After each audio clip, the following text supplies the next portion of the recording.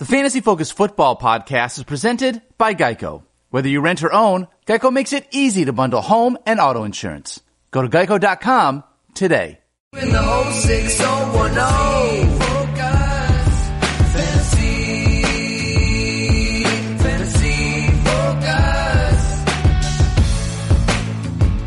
We are on to Wednesday, which means we are officially headed into Week 8. Field Yates. I'm going to slide even closer to Mike Clay, who is with us today, as well as Stefania Bell, the usual Wednesday crew. We got a lot of news for a Wednesday. We got some trades. We got some information to break down. The rich got richer yesterday, but good to have you both on the show. Shall we crank it up today or what? Let's do it. Lots to get to. Really? You're excited, Stefania? How are you feeling about the show today? I'm good. You're not as very excited. hesitant, Stefania. Yeah. I'm waiting to see what you guys say about the Emmanuel Sanders trade. Yeah, it's trade season. Yeah, it is a busy, jam-packed show. We got plenty of news, and in that light, we want to make sure that we get right to it. So, Jackson, hit that drop. Rewind. Fantasy news from the National Football League. This is the instant replay. Jackson doing an admirable job filling in for Daniel today, and Stefania just mentioned it. She wants to know what we thought about the 49ers trading for Emmanuel Sanders. Emmanuel Sanders shipped to the 49ers along with a 5th-round draft pick in exchange for a 3rd and 4th-round draft pick. So essentially a mid-round pick goes to Denver in exchange for Emmanuel Sanders and the final 10 games of his current contract, plus possible postseason action for San Francisco. Mike, your initial reaction to this trade and what it means for the Niners was what?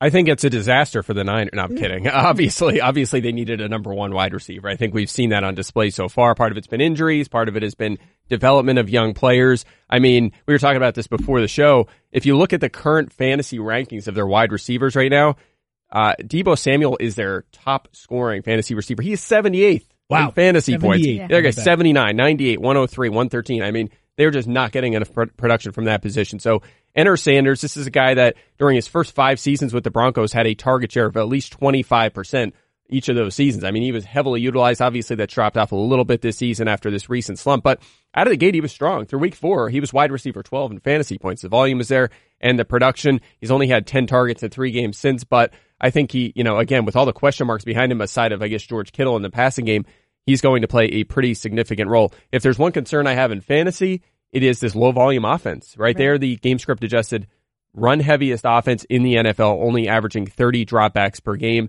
Could they open it up a little bit now? Sure, but to what extent? Especially with the defense playing so well, they're going to be able to run the football. So for me, he files in as I'll say a back-end wide receiver 3, maybe safest as a flex option, but there's certainly starting lineup value here. All right, Stefania, chime in. This is your team, your beloved 49er. What was your reaction? I know. Well, so I was off the grid quite a bit yesterday because I was actually out in boondoggling. And I was out in St. Louis talking to the future PTs of America. So it was actually really nice. And I thank the folks at St. Louis University for having me. Be that as it may. Of course, my phone is pinging, and I'm trying not to pay attention to the fact the 49ers made a trade. I think I was just sort of curious about the cost. I mean, does it end up being an expensive trade for them? Because really you're getting half a season of Emmanuel Sanders. But I think the thing that's exciting about it is it tells me where the 49ers mental process is at. Like, we are trying to do something to have an impact now for this year, and as you mentioned, field into the postseason. I liked what I saw out of Emmanuel Sanders just from a physical standpoint. When we first saw him playing, we saw that some burst and explosiveness that we weren't sure was going to be there post Achilles. So I think he provides a dimension for them that they don't have right now. I mean, I think Kyle Shanahan wants Dante Pettis and has wanted him to sort of move up to this top elite receiver. And I'm not sure he hasn't shown that he can consistently be there yet. So good point there, because I think my takeaway from a fantasy perspective was if you previously rostered Emmanuel Sanders, I'm not sure you're overly thrilled this morning because of the change of scenery. I'm not sure that you're disappointed because of the change of scenery. His value to your lineup is comparable. But I think if you were somebody that had been holding out hope on Dante Pettis, or maybe holding out hope for even more from Deebo Samuel, maybe you should tell yourself that patience is an important virtue to have. Pettis, is Pettis even rosterable right now? No, I don't think so. In fact, I think you could drop Deebo Samuel too. He's dealing with a groin now. He missed some time. They have Marquise Goodwin, who's going to get some run in the perimeter. Dante Pettis has been manning the slot and has actually been their number one, essentially, the past few weeks. So I just don't think there's much value there behind Sanders and Kittle at this point. Other side of the coin is what it means for the leftover pieces in Denver. And Cortland Sutton has become the number one wide receiver in Denver already. That shouldn't change. If anything, his target volume should go up even a little bit more. But I think Deshaun Hamilton might be the sort of trickle-down winner from a fantasy perspective here. Hamilton, over the last 4 games of last season, when Emmanuel Sanders was also out because of that Achilles injury, just piled up catches. I believe it was 25 in the last 4 games of last season. Now, the sort of downside of it is just that, of those 25 catches, I think they went for like a combined 200 yards. Yep, 182, yeah. 182 yards. So 2 yards per catch for a player. That's a running back average yards per catch, not a wide receiver average yards per catch. But Mike, maybe in a deeper league, there's some value there just because of the volume. Yeah, and maybe he takes a step forward now in a larger role in his second season, but we haven't seen that so far. He's actually been on the field for 63% of their snaps already, which is a decent margin, only 2.9 targets per game. And you mentioned 5.4 yards per target last year was really bad. He's at 5.3 so far this year. It's a small sample, but that is a very low number. Only 6.3 average depth of target. It's all underneath short area work, but he's only caught 55% of his targets so far. So I'm really worried about efficiency. Is Deshaun Hamilton up to the task? Is he a good NFL football player? So far, he has shown us that he is not, but can he turn the corner? Absolutely. Is he worth a bench spot in the event that he takes a step forward or sees a ton of volume like last season? Absolutely, but I wouldn't put him in my lineup just yet. Zach Zenner was released yesterday. My interpretation is that Alvin Kamara, who missed last week because of that ankle injury and also the knee injury, I think contributed to it as well. I think he's going to be back. I think there's a good chance he'll be back on Sunday against Arizona. Stefania, what say you, the person who actually has good medical intel on such things? Yeah, the Saints have not offered us any insight. Sure. I think the only tip has been the fact that Zach Zenner was released, and that's how I'm interpreting it as well. Alvin Kamara tried to play through the ankle before and obviously aggravated it. And then came out with the knee injury, so they held him out last week. But I never got the sense that either injury was really significant. It was more that they didn't think he could be effective, and the extra rest time would help. Maybe they're there. Heck, for their standpoint, I'm not sure it matters. This team is so ridiculously well-oiled right now that they could beat anybody, any place, any Sunday with that defense and that functional passing game. But it certainly seems like Alvin Kamara has a better chance of playing this week than we would have suspected at this time last week, when it was pretty clear that the team had some concerns about him being available.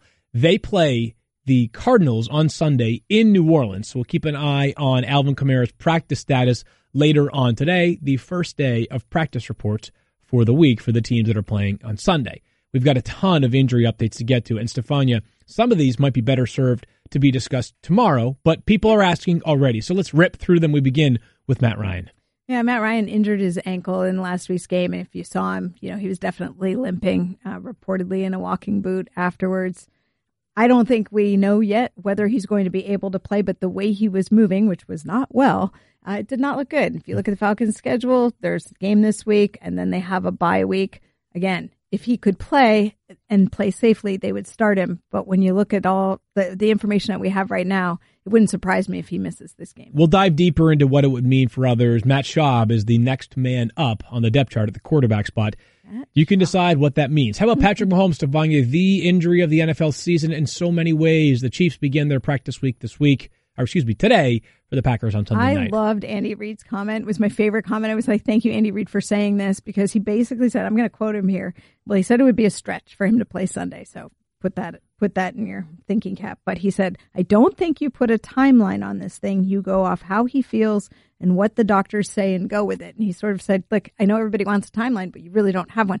That is the truth. And so this is going to be, how does he feel daily? And that workload could even fluctuate. They might bring him out and do a little work. It doesn't feel so good. They scale him back. And I would encourage people to remember that the high ankle sprain he was dealing with, that was a real problem coming into last week's game. And so now they got a chance for him to recover from both injuries. Just don't see the Chiefs rushing things here. So stay tuned. It will be a daily update. There is no official timeline. We got news yesterday that Kerryon Johnson was being placed on IR for the Lions. No corresponding move as of yet, Stefania. with that knee injury that caused him to have surgery. Right. And for fantasy purposes, you're done with Kerryon Johnson because even if they, for some reason, elected to have him return, it wouldn't be until the end of the year. And I think that the Lions, of course, don't give us detail on what the nature of the injury was. We know he had a surgical procedure. Matt Patricia addressed that when they said they were putting him on IR. But if you look just in general, this globally, thinking about Kerryon Johnson's health, a knee injury ended his season last year, sprained MCL in week 11, only played 10 games. Here we are this year with this. It's just not a great start to his young career. Mike, let's take a bite out of week 8 later on in the show. But for the rest of the season, or at least for the bigger picture standpoint, now the team Lions did say that Kerryon Johnson could return, but that, if they're not right. in the playoff picture, then he wouldn't return. We'll and see. even so, for fantasy, it doesn't matter, back, right? You're not putting him in your it would be your championship week 16. Right. That would be too risky. Ty Johnson, next man up, a 6th-round pick this year out of Maryland, explosive player in college. Sort of your impressions of the Detroit backfield right now, understanding that at any moment we're one Schefter tweet away from them adding somebody else, whether it's promoting Paul Perkins from the practice squad. Remember, they did claim Trey Carson off of waivers last week. So there are other players that could contribute to this backfield besides Ty Johnson. And that's my concern, and that's why I wasn't super aggressive on waivers last night, because you love it short term, right? I mean, at least this week you would expect him to be in the 14 to 16 carry range, maybe 2 or 3 targets. Let's get into week 8 a little bit later on, but just for the bigger picture. Well, I'm saying in general, I should put. That's what I should have said. Long term, you might expect that on a week to week basis. But if they sign someone, an impact player, but not to mention J.D. McKissick's there, and they like him in passing situations, he won't necessarily get that, and then you just spent a huge ton of your capital on him. So if waivers hasn't cleared, I would keep that in mind for sure. But as for long term, I mean, a little bit undersized. Obviously, you mentioned he's explosive. Didn't do much pass catching in college as well. So I'm just a little nervous about him showing that he is a long term starting caliber player in the NFL, and essentially he's going to lose snaps and not end up being a consistent fantasy option. So for me, I'll put a few bucks out there, get him on my roster, maybe start him short term, but I'm not sure he's the long term answer for your lineup. By the way, there were people that were frustrated when Kerryon Johnson, a superior talent, wasn't becoming the go-to guy unto himself, right? I mean, C.J. Anderson, until he was cut, was part of the Lions backfield mix. So I think that expecting one player, specifically a 6th-round pick this year, to all of a sudden become the man in the backfield might be wishful thinking. We're going to preview this game with more context tomorrow, but Stefania, Adam Thielen dealing with that hammy issue. Right, and he didn't participate in Tuesday's walkthrough, but Mike Zimmer throwing some positive vibe out there saying, he's healing fast and he has a chance for Thursday. I talked with Courtney Cronin as well. Neither of us think he's really going to start this game. I mean, it's just hamstring injuries are so easy to aggravate and so easy to make it worse. If he got away with a mild hamstring injury, because it didn't look good when it happened, he was very slow to get up and then did not return to the game. So if you're a team that really wants this guy to stay healthy, now I know he hasn't missed a game in like 5 seasons of his career, which is really impressive as wide receiver, but it might be wise to sit this one out and have him back healthier for week 9 if indeed it was a mild strain. Perhaps a sign of what's going to happen with Will Fuller is that the Texans just signed Stephen Miller Jr. from the practice squad. That, according to Aaron Wilson, who covers the team for the Houston Chronicle. Savannah, Will Fuller, unfortunately, his career has been defined. In some ways, summarized and defined by injuries and big plays. I was just going to say, outstanding big play ability, injury history. Listen to this. 2016, he played 14 games. 2017, he played 10. 2018, he played 7 games. We're 7 games into this season for them. This is, for Will Fuller, I think, going to be the story that he says he wants to try and overcome it, but it's just, he's not been able. And he's been on the injury report, groin, oblique, like other issues. And then ultimately now this hamstring injury, which sounds like a multi-week problem. Marquise Brown for the Ravens, Stefania, has not played over the past 2 weeks with that ankle issue. He has been banged up himself, obviously. Came into the league banged up with that Liz Frank issue that dated back to his days at Oklahoma. What's the latest there? I think that the wise move here was not to play him. He traveled with the team, even though he hadn't practiced all week, and they left the door open. But when you're coming off major foot surgery, I said this before, and you have an ankle issue, you want to be really careful that you don't throw this young, talented receiver back too soon, end up with a bigger problem. Wide receiver coach David Culley said he does expect him back after the Ravens' Week 8 bye, so look for him back in Week 9. I believe they play the Patriots in Week 9. Yes, they do. Which, hello. That will be certainly a favorable time to get back a player of Marquise Brown's explosiveness and caliber.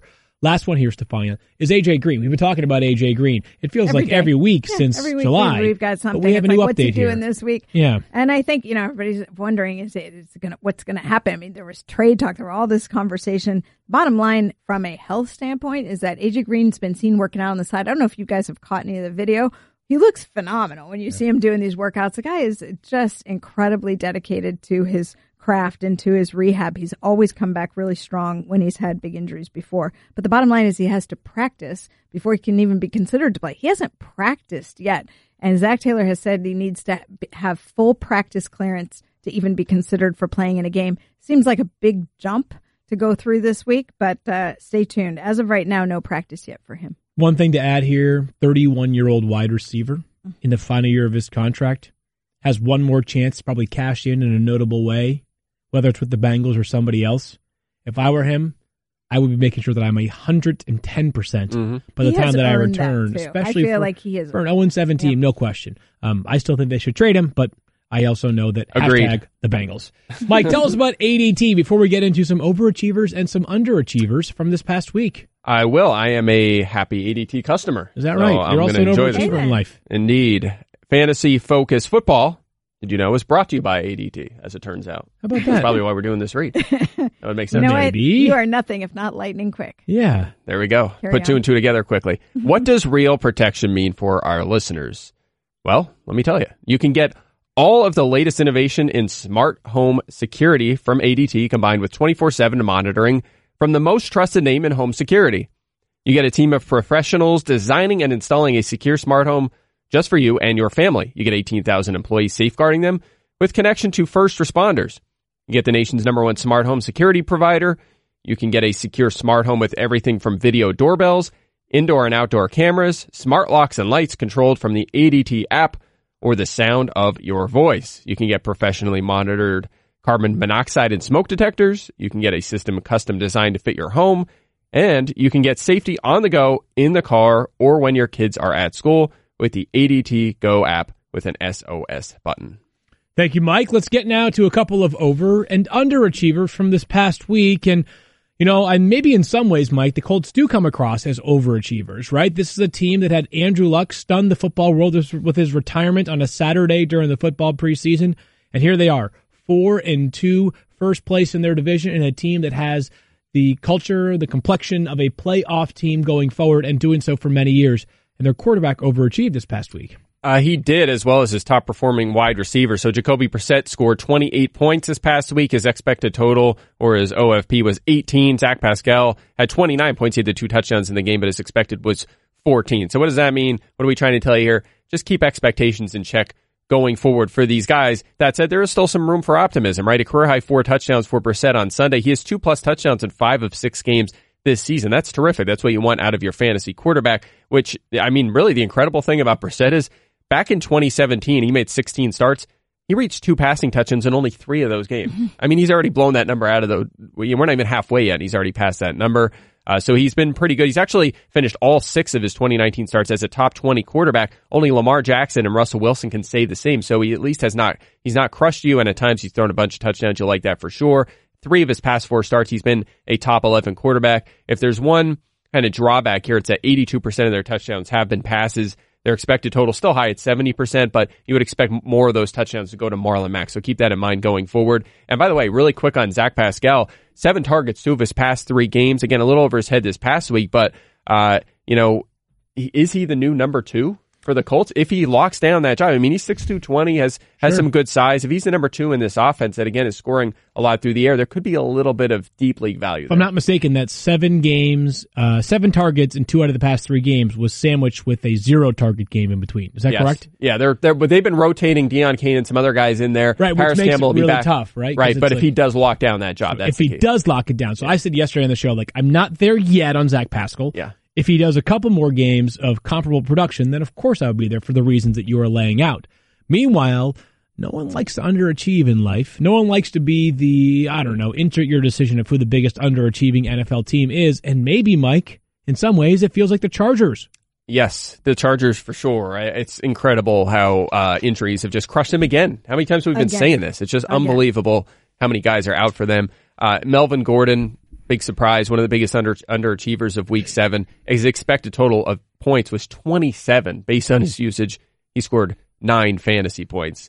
Just a very, very disappointing week. I think if you look forward at this point, it's a close call between Gordon and Eckler, at least now, who you start in your lineups. I think they're both fringe top 20 plays right now. The efficiency for Gordon hasn't been there, 2.25 yards per carry. Honestly, that hasn't been there for Eckler running the ball either all season because Eckler's of that O-line. value is the pass catching, and he's been amazing as a receiver. Some of his Well, I was making the contention on the show on Monday is that, like, I get why the Chargers are not giving a lot of carries to Austin Eckler. Like, I don't know what his yards after first contact are, but I would guess of late it's well below league average. Not great. Yeah. Not great. But neither is Melvin Gordon, which is part of the problem. Right. Yeah, they can't run the ball, but they can.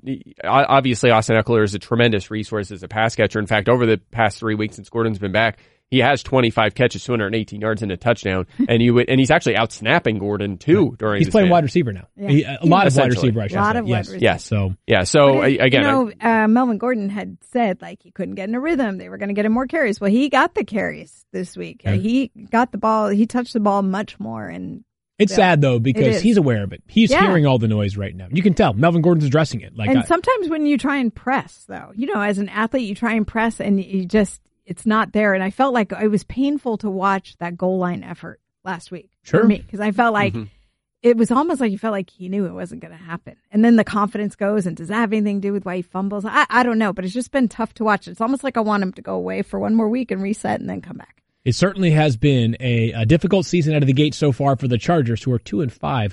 Hopefully they can, for their own sake, hopefully they can win on Sunday against Chicago.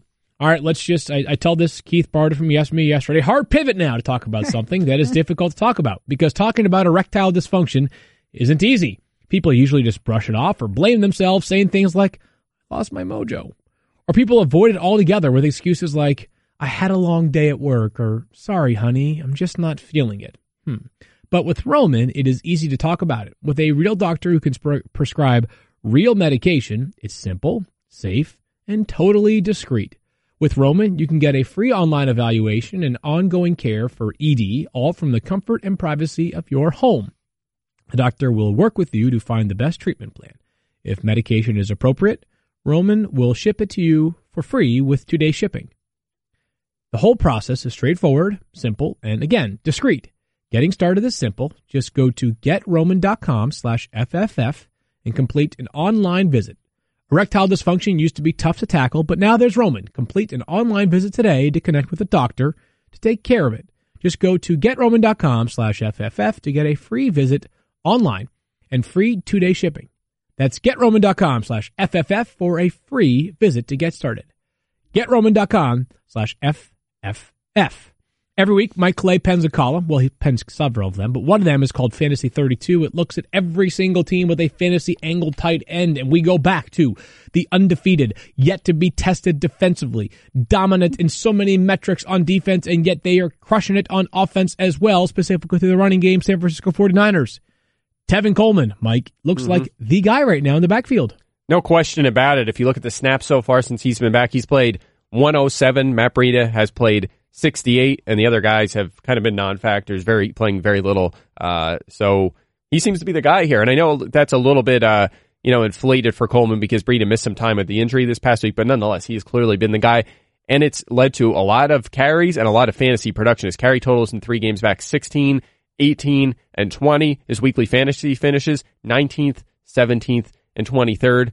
Only 9 targets in 4 games. You don't love that, but you do love the fact that, again, this is the game script adjusted run heaviest offense in the NFL, and he is the clear lead back. I have him ranked 16th this week against the Panthers. I think he's going to be a fringe RB2 at worst going forward, as long as he's clearly the lead back, and that's the case right now. Yeah, sure looks that way. I mean, I know that this has been a conversation since before the start of the season, was what was the split going to look like between Coleman and Breida, because you always felt like Shanahan's inclination was to go Coleman 1, Breida 2 at like a 60-40 or 65-35, but it seems like it's kind of a little leaning in his favor a little more than that right now. Mike, Kenny Stills should play a lot. We talked about Will Fuller earlier on in the show. He sounds like he's going to miss some time. We don't know if it's a short period or a long period of time, but Kenny Stills, who has one very comparable skill to Will Fuller. He can fly. One of the better deep ball receivers in the NFL. His value is on the rise. Yeah, and with the injuries at wide receiver for Houston, now you understand why they wanted Kenny Stills in the offseason as a fourth receiver, right? It seemed like they were a little overloaded, but definitely makes some sense.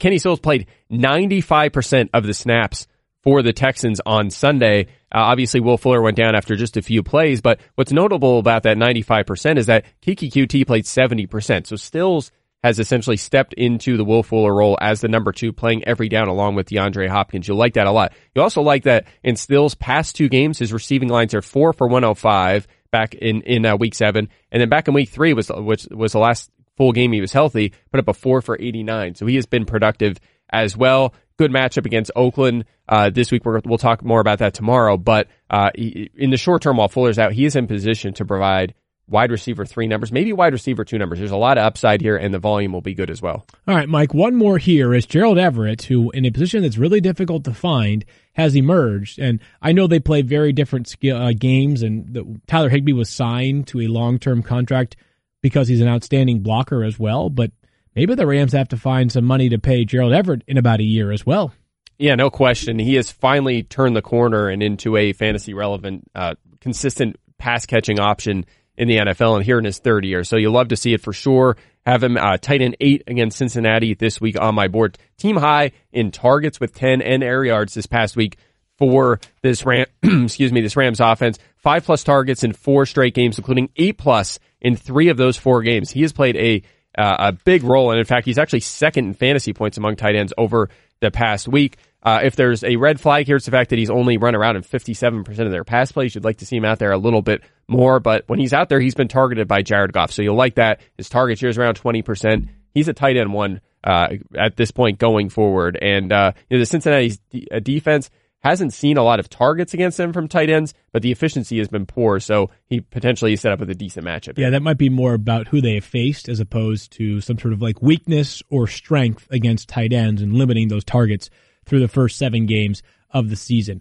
We're going to get into some rankings, including a conversation surrounding David Johnson in just a bit. But first, a quick word for those of you watching on video from the Fantasy Show. Fantasy, you're in the 06010. Fantasy focus.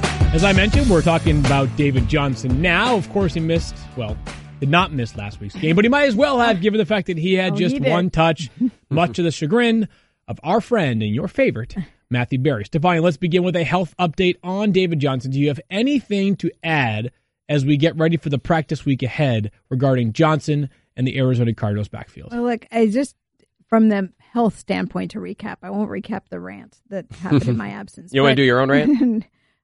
He'll pass. I already did in private. So, but look, he did not aggravate the ankle. It was that he tried it and could not go. And that's why they had him out early. It didn't feel right. So then they effectively made the decision in that moment. You know, we talk about the Marshawn Lynch being the healthy guy and then scratched like after he was already activated. It was essentially the equivalent of that.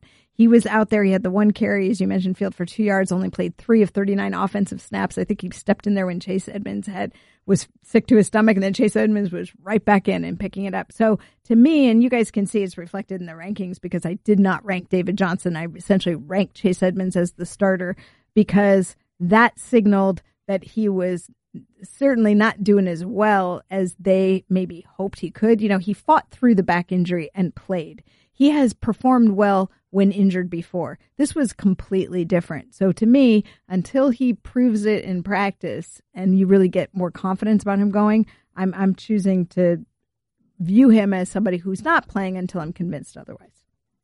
Mike, any disagreement there? I mean, I just think with David Johnson, if he does play on Sunday, it's actually not the health that concerns me so much. It's actually the matchup because this New Orleans defense has been outstanding against running backs of late, at least on the ground. Yeah, no question about it. I mean, they've been terrific and pretty. I don't even have to get into it because just assume they are near the best in the league in every category across the board, including the 4th most fantasy points allowed, only 3 touchdowns allowed to running backs as well. I will say this, though. David Johnson, we know, does a lot as a pass catcher. Even barely playing this past week, he's still top 5 at running back in routes, targets, receptions, yards, and receiving touchdowns. He plays such a huge role in that area that even if he gets stuffed for 12 carries and 24 yards, he could have a good fantasy day because of what he does as a pass catcher. So obviously we'll monitor his status this week. In the meantime, Chase Edmonds, a terrific handcuff, but I just think once Johnson's healthy, he's going to go right back to 30% of the snaps and is going to struggle to have sustainable or standalone value. We went a bit more macro. Let's get a little more micro on not just Ty Johnson, but one other Lion. Ty Johnson specifically for this week. Across the board, none of us have him as a top 20 play. We all have him, though, as a top 26 play against the New York Giants. My argument is pretty simple. We expect Ty Johnson to lead the Lions in total touches amongst running backs. Kerryon Johnson was averaging 19.2 touches per game in his 5 games before getting hurt last week. So the volume was solid. If he assumes a Kerryon Johnson role, 24, which is my ranking for Ty Johnson, is probably too conservative. But Mike, as we've been talking about, not the matchup that concerns you. It is merely that maybe Paul Perkins gets promoted, and maybe Trey Carson gets 6 carries, and maybe J.D. McKissick snatches 5 carries and 5 targets as well. Mm-hmm. Yeah, exactly. That's exactly my concern. And it is a good matchup. We'll say that. I mean, you look at the Giants defense so far, 5th most rushes against running backs, 6th most rushing yards. They've allowed 7 touchdowns rushing already. That's 3rd most to running backs and the 7th most fantasy points, as well as some pretty bad efficiency from running backs as well against them. So you do like the matchup for sure. But again, you mentioned it. You're going to have all those other bodies mixed in. That's a factor. But when all is said and done, I think he's going to end up in the 15 carry range with 2 or 3 targets, and that's enough to put him on the top 20 radar. So if you're a little shaky at running back, Johnson went down, maybe you scooped him up. Kerryon Johnson, of course, went down, maybe you scooped him up, and you could file him in there as your RB2 or a flex option this week. But nothing. I'm not going too crazy here. I don't think you're going to have like a Latavius Murray Week 7 sort of handcuff performance or Chase Edmonds, but he could be a solid option for you. Remember, the process is more important than results in a lot of ways in fantasy football. Obviously, the results are what drive your happiness or lack thereof on Monday and Tuesday mornings, but process is important for us when we are evaluating players and the outlook for them. Last week, there was not major reason to believe that Marvin Jones would have a monster day. This week, perhaps there is, Mike, and it's not just because he got 4 touchdowns this past weekend on 4 end zone targets, which is 3 more than he had for the entire season prior to that. This is just a good matchup that I think you have your eyes on here against the Giants and their weak secondary. No doubt. Would you be surprised to know that the Vikings did not shadow Kenny Golladay? Really? Like you would think I'm sure they shaded coverage toward him a little bit, but it's not like they had Rhodes locked on him and Rhodes had a good game or anything. It was nothing like that. They just played their sides, and it just so happened Jones, like you said, sometimes you can't predict this stuff. He just happened to be open a lot, and it worked out that way. And Danny Amendola had a good game too. It just worked that way. So, excuse me. I don't think we're going to move the needle here on Jones a ton, but it is a good matchup. So obviously we're going to upgrade him for this matchup against the Giants. This was Jones' second top 30 week of the season. He's been outside of the top 50 3 times, so we're getting a little boom-bust production out of him so far. At the same time, 20% target share. That's a good number for a starting caliber fantasy wide receiver, and he's playing a lot of the snaps, almost 90%. He's 21st in OFP this year, so the expected fantasy point total is high. And you mentioned you'll see a lot of Janoris Jenkins and DeAndre Baker. A good matchup this week against a team allowing a lot of production to wide receivers. Not so much late, but the schedule has been crazy easy for them for the past month. But over the full season, when they played good receivers, it's been a problem. So I think you should be in lineups this week. I just think maybe Matt Stafford has some recency bias. I mean, if you have a guy you connect with and you have these 4 touchdowns, a couple of which were really impressive, are you just going, look, like this works? This is working right now. It's a good setup for them with the matchup, you think? That's why I was a little bit more favorable on Marvin Jones this week. But you just wonder how sustainable it is because we haven't seen him consistently be that guy. Fantasy football can be confusing from time to time. Zach Ertz has been more confusing in real-life football than fantasy football. Just the target share has dropped so precipitously this year. Mike, you are a diehard Eagles fan. It's not so much that Zach Ertz is not a really awesome player. It's just that all of a sudden he's not being utilized anywhere close to where he was last season. And he is now facing a Bills defense that has at least an argument for the best safety duo in the NFL. He drops a little bit in our weekly rankings relative to where we would normally have him. Yeah, and you mentioned his usage. I mean, his target share is only a little bit below last year. The problem is the efficiency has dropped off so substantially, and the Eagles are running the ball a little bit more. Only 1 touchdown this season. He hasn't cleared 72 yards. Last year, 116 catches. That was a tight end record. On pace for 80 this year. And again, a lot of that is efficiency. A 59% catch rate and 6.8 yards per target. Both are career low marks. I mean, they're doubling him. He has complained about that, and it has added up to some struggles this season for sure. The good news is, he leads tight ends in snaps and targets. So you like that volume. Maybe he can kind of turn it around going forward. Also, a candidate for some touchdown regression in the media is 1 touchdown, an expected total of 2.7. By the way, the Bills, if you just look at the raw numbers, second best against tight end so far, but they faced Evan Ingram, who had a decent game, was over 10 fantasy points. Mike Gesicki actually put up 4 for 41 against them. The others were Delaney Walker, who has been playing about half the snaps, Ryan Griffin, the Bengals, Tyler Eifert's the backup there at this point, and the Patriots with Izzo and Lacoste. So the schedule hasn't been too tough. I wouldn't be too worried about that, at least when evaluating Ertz. Yeah, it's a really good point on Zach Ertz complaining about the double teams, because it may be that he is the only threat that is game-changing on that offense right now amongst Carson Wentz's pass catchers and running backs, and teams are just saying, fine, let Alshon Jeffrey or Nelson Aguilar or somebody else beat us, because it's not going to be number 86, because he can and will beat us more often than not. We're going to take some social questions, but only after Stefania tells us about our good friend Dylan. Dylan Miskowitz. Hiring can be a slow process. Cafe Altura's COO Dylan Miskowitz needed to hire a director of coffee for his organic coffee company, but he was having trouble finding qualified applicants. So he switched to ZipRecruiter. ZipRecruiter doesn't depend on candidates finding you, it finds them for you. Its technology identifies people with the right experience and invites them to apply to your job, so you get qualified candidates fast. Dylan posted his job on ZipRecruiter and said he was impressed by how quickly he had great candidates apply. He also used ZipRecruiter's candidate rating feature to filter his applicants, so he could focus on the most relevant ones. And that's how Dylan found his new director of coffee in just a few days. With results like that, it's no wonder 4 out of 5 employers who post on ZipRecruiter get a quality candidate within the first day. See why ZipRecruiter is effective for businesses of all sizes. Try ZipRecruiter for free at our web address, ZipRecruiter.com/06010. That's ZipRecruiter.com/06010. ZipRecruiter.com/06010. ZipRecruiter, the smartest way to hire. Not cool, Keith. Not cool, Keith. Not cool, Keith. Let's rock. Always one of our favorite kitten chip editions right there. Keith, take it away. It is all yours. Got a handful of questions here for you. Greg wants to know, flex question, PPR flex, DJ Chark or Tevin Coleman? Mike, you just talked about Tevin Coleman a minute ago. You start here. Who would you take out of those two players? And I love DJ Chark too, but you've seen him regress a little bit the past couple of weeks. It makes sense. He's a little over his head in the touchdown department. Still love Chark, still a starter. It's got to be Tevin Coleman. We talked about the reasons why. He's been a solid fringe. He's been almost getting you to RB1 territory, so you got to start him. Yeah, well, I know you're going to think I'm just a homer, but I also have DJ Chark on fantasy team, where it's very important to me, and I have felt the weeks that have been off as much as I felt the weeks where he's been a rock star. Tevin Coleman, consistent volume. That's who I'm going with. Fair enough. I will lean towards Tevin Coleman as well. Gerald wants to know, for the rest of the season, Robbie Anderson or Sterling Shepard? Kind of an unfair question because we have no idea when Sterling Shepard will play. There are now 10 games left in the Jets season, 9 games left in the Giants season.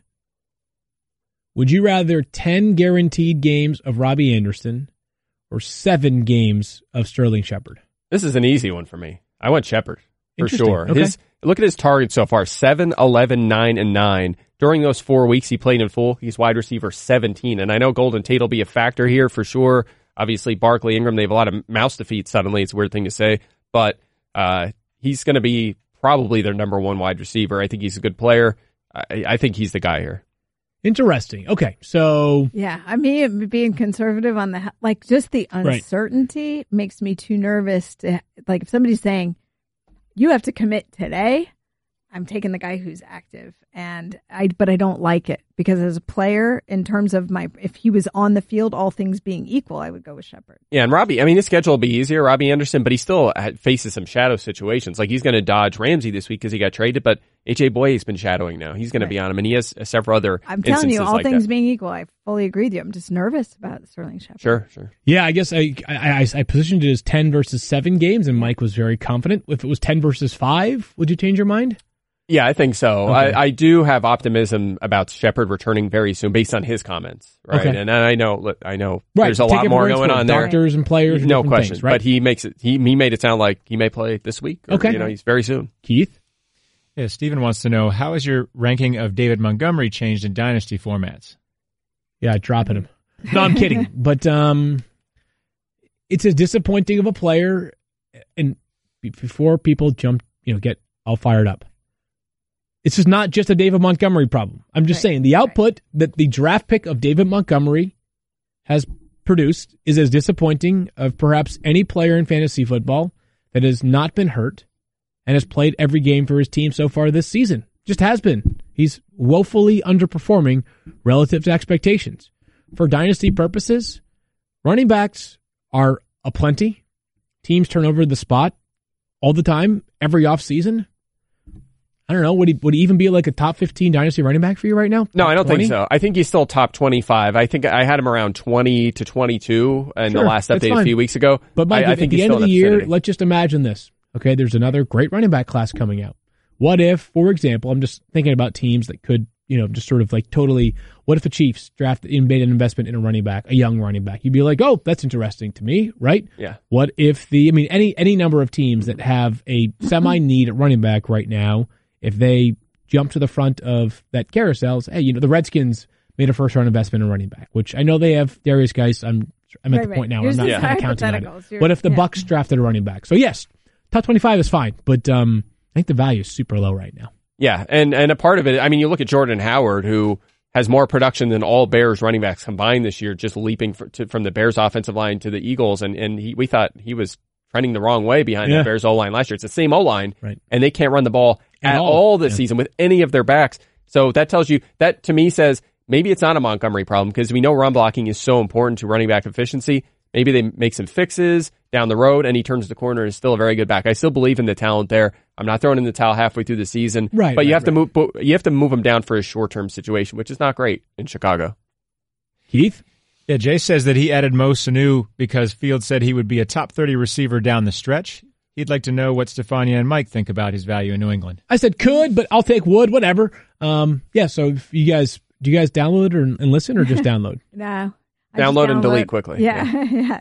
2 times speed through Matthew's Can we rant. get this guy off the podcast? Download and delete. Come on. Of course not. I'm being sarcastic. Of course not. Why would I do that? Anyways, I made the case that there's a chance that Mohamed Sanu could be a top 30 wide receiver for the Patriots. I'm sorry, for fantasy the rest of the season. The Patriots love this guy. They've been hot to trot on him for a while. You guys think I am crazy, smart, or somewhere in between? I saw one of the all-time great analogies. My dear friend Melissa Jacobs, who's the football girl, said that Mo Sanu has been moved from a crowded seat in the back of the plane with 2 passengers on either side who are barefoot to a lie flat bed in first class by going to the Patriots. Pretty good right there. Actually, what does these receivers all dream of going into that offense? And I certainly think he's been consistent. I think he's going to move up. We don't know when Josh Gordon will be back. I agree with you, Field. And the hard part is consistency with the Patriots, because you never know who's going to be that guy. Have I ever told you that you are the most brilliant and well thought out and researched and just probably one of the most charming people here at ESPN I've ever met? Go on, Field. Stop. Yeah. Don't stop. Yeah. Seriously, you deserve a raise. Oh, wait. Who's listening? Who are my bosses? A vacation Nobody. home. Remember, they just So do you want my download. answer now? No one's listening. Sure, Mike. My answer is I like that example for sure, but the problem is when Sanu goes to that comfy bed and lays down, he's just about to fall asleep, and suddenly Josh Gordon jumps on top of him, and Julian Edelman's taking up a bunch of space, and suddenly Ben Watson is a factor, and here comes Philip Dorsett zooming down the aisle. He leaps onto the bed. James White is taking up a huge corner of the bed. There's a lot of mouths to feed in this offense, and when Edelman's healthy and Gordon's healthy, and they're going to mix in Dorsett, and maybe Jacoby Myers takes 1 or 2 targets, and N'Keal Harry will be back at some point. They traded a round 2 pick for him. You have to think that they want to use him a lot, but he could be more valuable to this team as a punt returner and maybe get a few carries and maybe throw a pass and get 3 or 4 targets. Is that going to translate to consistent fantasy value? I'm a little nervous about it. Here's the thing. I think that, in the Patriots, my experience of watching them has been like, if you are out there and you're performing well and Tom Brady likes you and likes throwing you the ball, you pretty much stay being that guy. But then who loses? That's the question. The guys who aren't playing right now. I mean, I think, certainly Josh Gordon, all things considered, he's had some trouble with staying healthy. Mm-hmm. Just in addition to the context of his larger situation. So they're probably reluctant to overutilize or rely on him too much, if you will. Totally fair. All right, Keith, one more question. Still got a couple here. Okay. El Eddie Lopez wants to know, and there are actually a few in here the last couple of days about this, is Damian Williams droppable?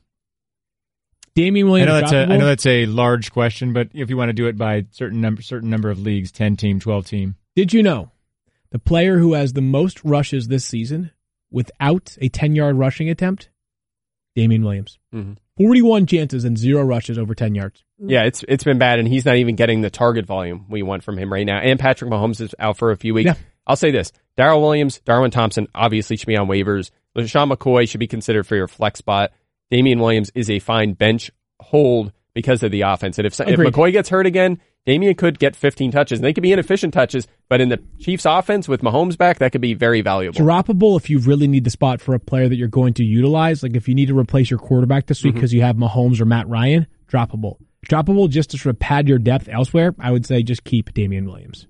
Last one here for you from multiple users, and I can give you some scenarios here, but basically the question is it wrong to consider sitting Odell Beckham Jr. this week against the Patriots? Those who asked mentioned having these players, just to give you an idea. One said Lockett, one said Diggs, one said Juju Smith-Schuster. I think Lockett and Diggs, it's no problem at all, right? I totally am. I agree. Lockett, Diggs, yes. I'm fine with it. I mean, because it's not like sitting them feels good. Like if you sit Tyler Lockett, it's not like, ooh, wow, like I sat Tyler Lockett against the second worst defense in football this year, the Atlanta Falcons. Right. Not bad. Like that's not good.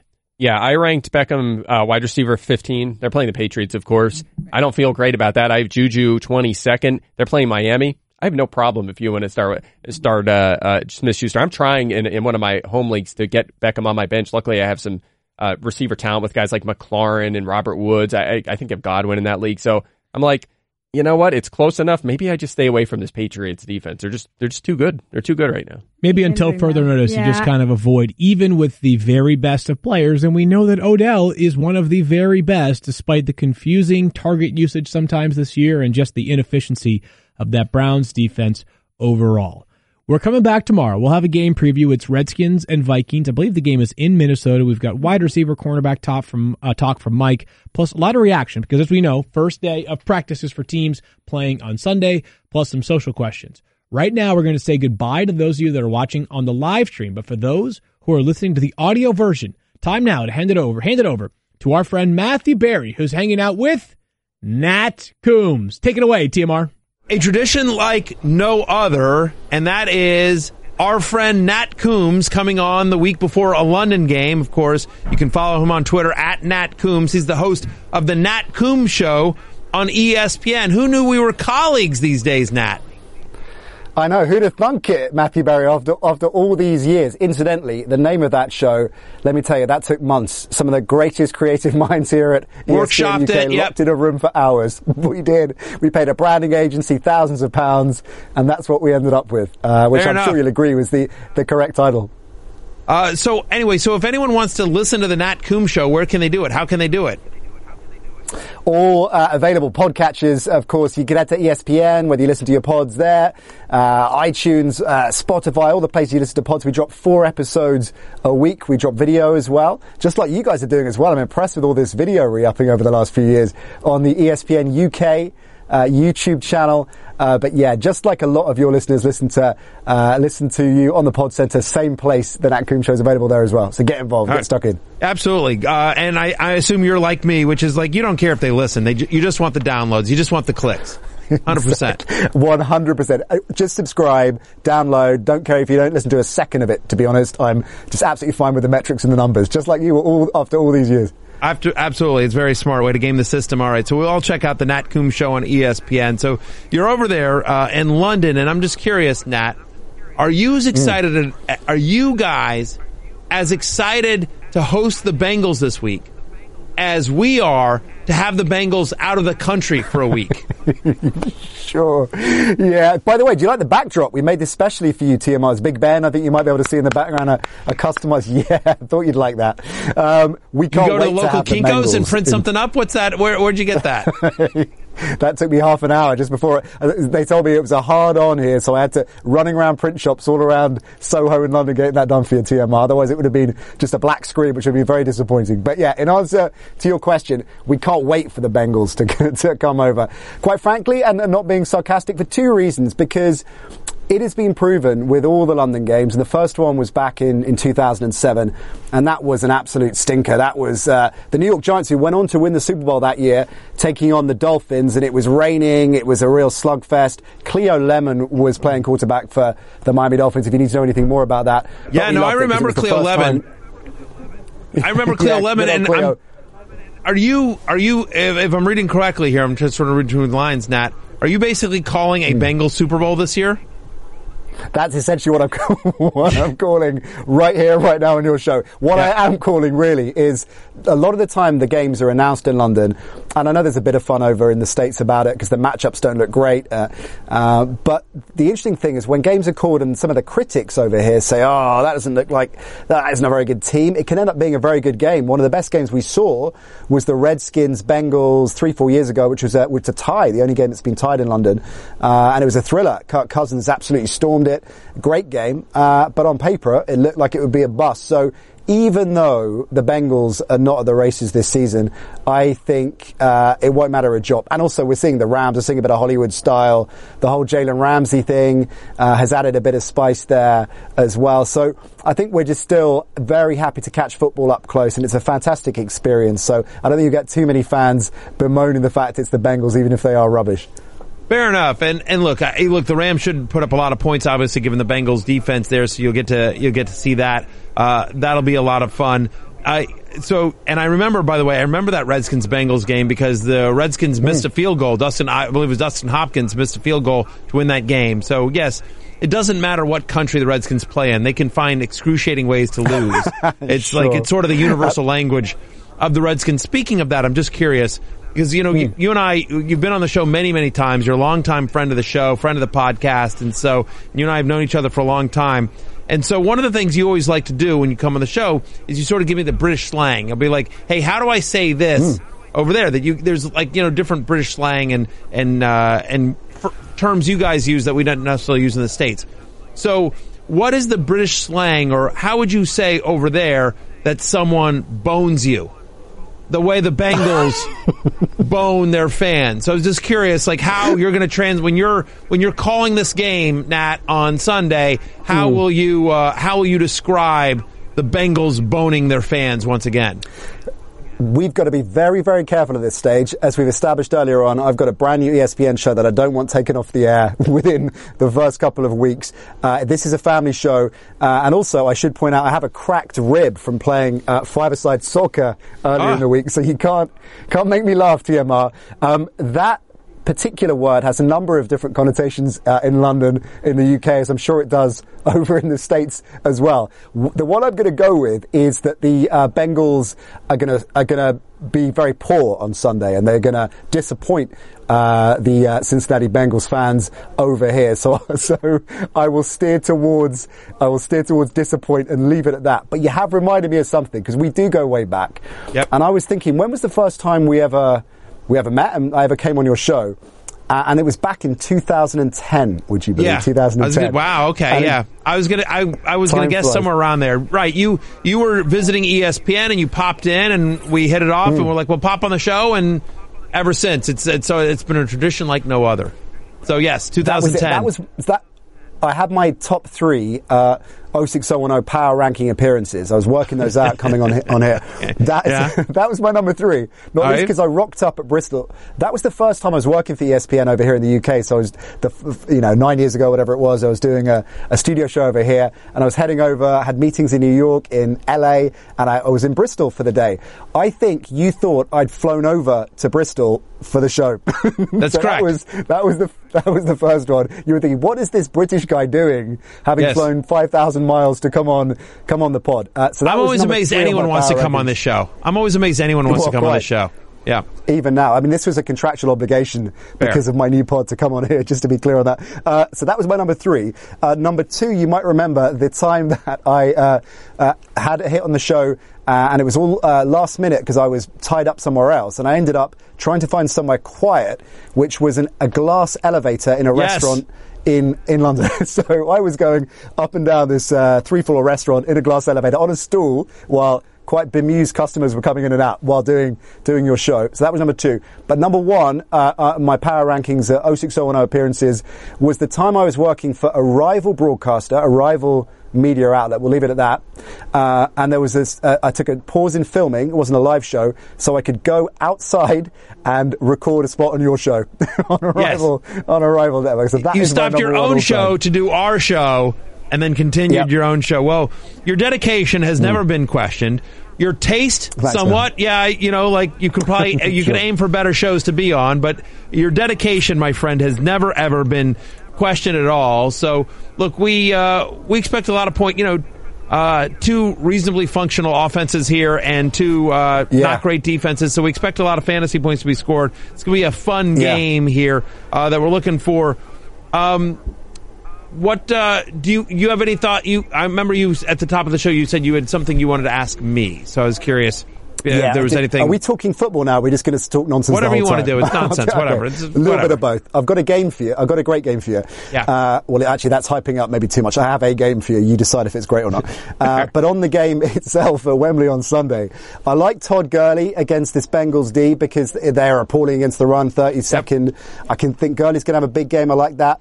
The only kind of bright spark, I guess, for the Bengals, and you look at statistically where they are, is their passing offense in probably in a top 10 in terms of total yardage, but they are up against a re-up secondary with Jalen Ramsey, so I don't think there's any Bengal you can really look at. Mixon hasn't had a touchdown all season long.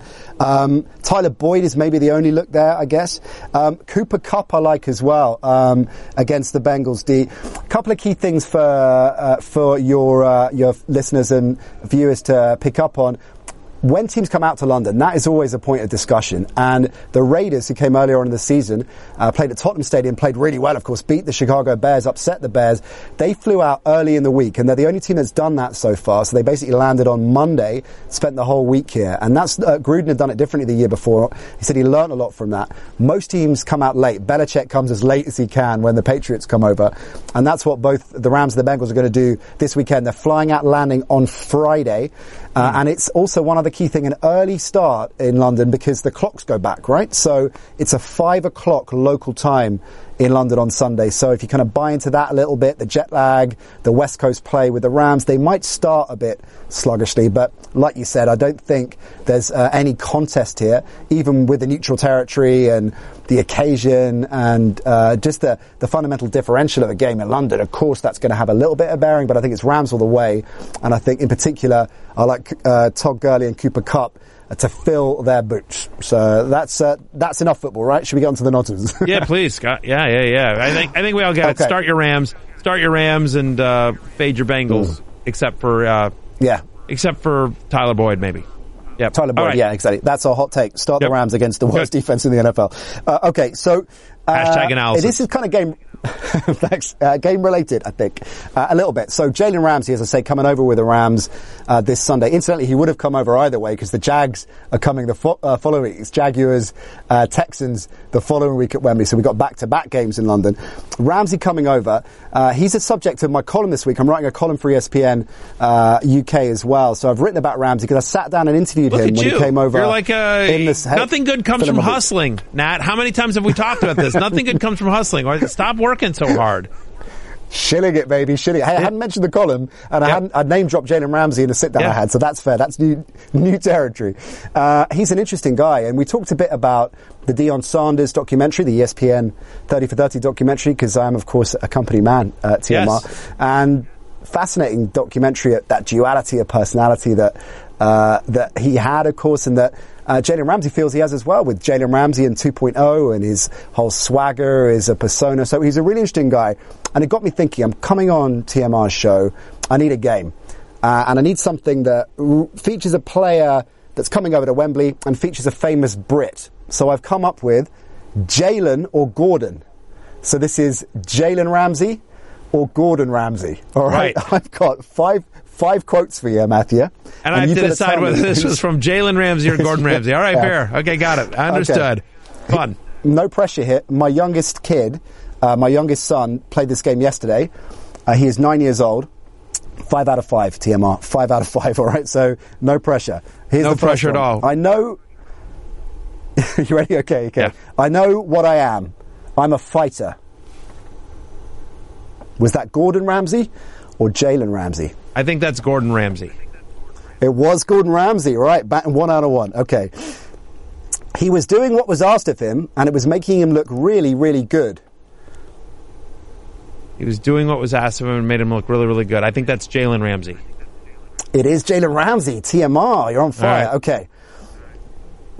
A lot of people think they know me. They don't know me. I think that's also Jalen Ramsey. They know me. Barry, 3 out of 3. Is he going for the clean sweep? Okay. Push your limit to the absolute extreme. I think that's Gordon Ramsay. It is Gordon Ramsay. It's too easy. All right. Can you clean sweep?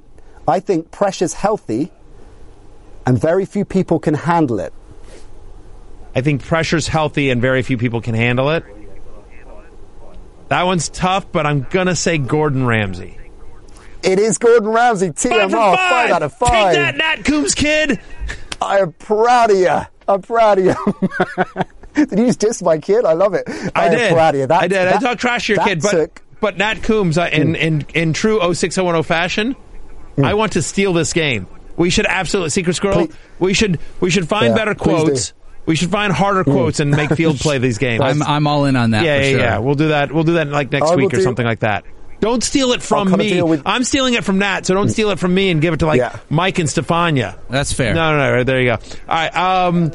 So that's great. Daniel Dopp, Secret Squirrel, would like to pipe in here. He has a question. He's requested. Yeah, real quick, Nat. Oh, okay. I just want to know, we've been going back and forth all week as to which house Matthew Berry would be in. Obviously, living in London, you're very obvious with, Harry Potter. So whether it's Hogwarts, whether it's Ravenclaw, whether it's Hufflepuff or Slytherin, which house do you think Matthew Berry believes in? Gryffindor. So the 4 houses, you mentioned Hogwarts. Hogwarts is the overall. Gryffindor, Slytherin, Hufflepuff, or Ravenclaw. That is a question. It might surprise you. We've debated many times over here at ESPN UK. I think it is a toss-up between Slytherin. There are elements of Slytherin in TMR, but in the end, I think it's got to be Hogwarts. I think TMR comes good in the end and flies the Hogwarts flag. So I'm saying Hogwarts. You're saying Gryffindor. Yeah, which is the wrong answer. Hogwarts. Wrong answer. Yeah. Gryffindor. Our listeners believe that he lives over there. Through and through. He lives in the land of J.K. Rowling. If anyone would understand the world of Harry Potter, it's Nat Coombs. So there you go. Correct. We got a bunch of randos on the internet voting, whatevs. But here, Nat Coombs, clearly a Harry Potter expert because he's got an accent in the whole thing. Yeah, obviously. Exactly. So yeah, I'm Gryffindor. I've got a backdrop. I've got a Big Ben backdrop behind me. I mean, it's science. Right? It's totally science. That's exactly what it is. Follow Nat Coombs on Twitter at Nat Coombs. He's the host of the Nat Coombs Show on ESPN. We can find your column at ESPN UK. Where can we find that? We want to read that. Yeah. ESPN.co.uk. Sometimes they appear. I did an all pro lineup of all the international series games over all the years. I put together a best of team, and I think that kind of found its way onto ESPN.com. So sometimes they kind of flip over. Otherwise, ESPN.co.uk, and it's a weekly column that I drop. Yeah. And I'm sure if you just follow at Nat Coombs, COOMBS, I'm sure you share links in the whole thing, and everyone can see that. Anything else we got to promote, Nat? No, but the deal you're going to do in terms of stealing that game, that's fine with me. I give you my blessing as long as you continue to promote what I'm doing as that game appears on whichever show in the future, if that sounds fair. Sure, yeah, of course. Yeah, we got no problem admitting where we stole it from. I'll get the paperwork drawn by all means, please have your lawyers reach out to mine, which is Secret Squirrel Esquire, at the firm of Squirrel, Clay, and Smizzle. It's accurate. Is that right? I think I've dealt with it before. I think I know. Or is it Clay, Squirrel, Smizzle? Yeah, CSS. Yeah, Clay, Squirrel, and Smizzle. Anyway, Nat, it's always a pleasure to talk to you, my friend. I hope you have a great game on Sunday. Of course, Houston and the Jaguars in London the week after. So after you get Rams-Bengals, you get Texans-Jags. Is London ready for Minshew Mania? Oh, we've already got the Tashes, to be honest. The majority of London already is carrying the facial hair. So, yeah, they can't wait for Minshew Mania. Can't wait for that one. And it will, complete contradiction what I said right at the top. On paper, that is a better game. But it might end up, the game on Sunday is the one that flies, and the Texans-Jags, flatters to deceive. But we're just, delighted to have 2 back-to-back games, 4 games in London this season. So the NFL just keeping on growing and rolling over here. So it's good to see.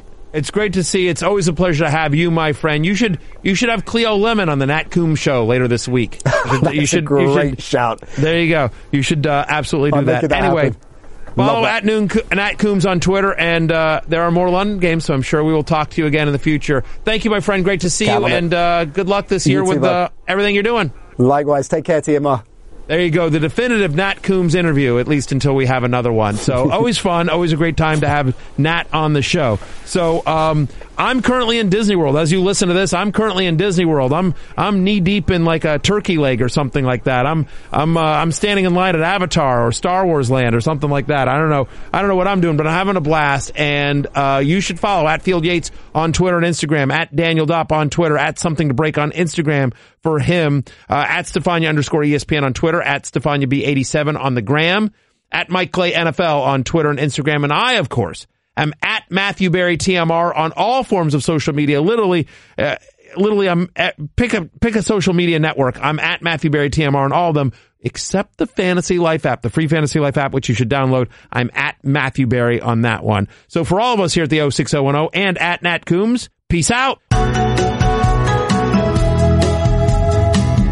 He's a fantasy guru in a boat on an island, going full Hainsworth without even trying. Award-winning creations like his news or noise segment are reasons we all love the cut of his jib. Country fast and strong, borderline away again in Matthew Berryville, searching for a field shoe in a pile of junk. When you lose a bet, you have 1 year to pay. He's the king of football fantasy. He's Matthew Berry. He's Matthew Berry. He's Matthew Berry. Geico has the insurance industry-leading app that lets you manage your policy anytime, anywhere. Which means that Geico is always there for you. If only everyone was always there for you. Like animal control, when you're cornered in your garage by an angry possum. Hi, me again. You guys said you would be here about an hour ago, and I think the possum is starting to get angry. Listen, I thought if I fed it, it would go away, but now it is ripping holes in the drywall and making some sort of nest. Just call me back. Geico, always there for you with savings and the industry-leading mobile app.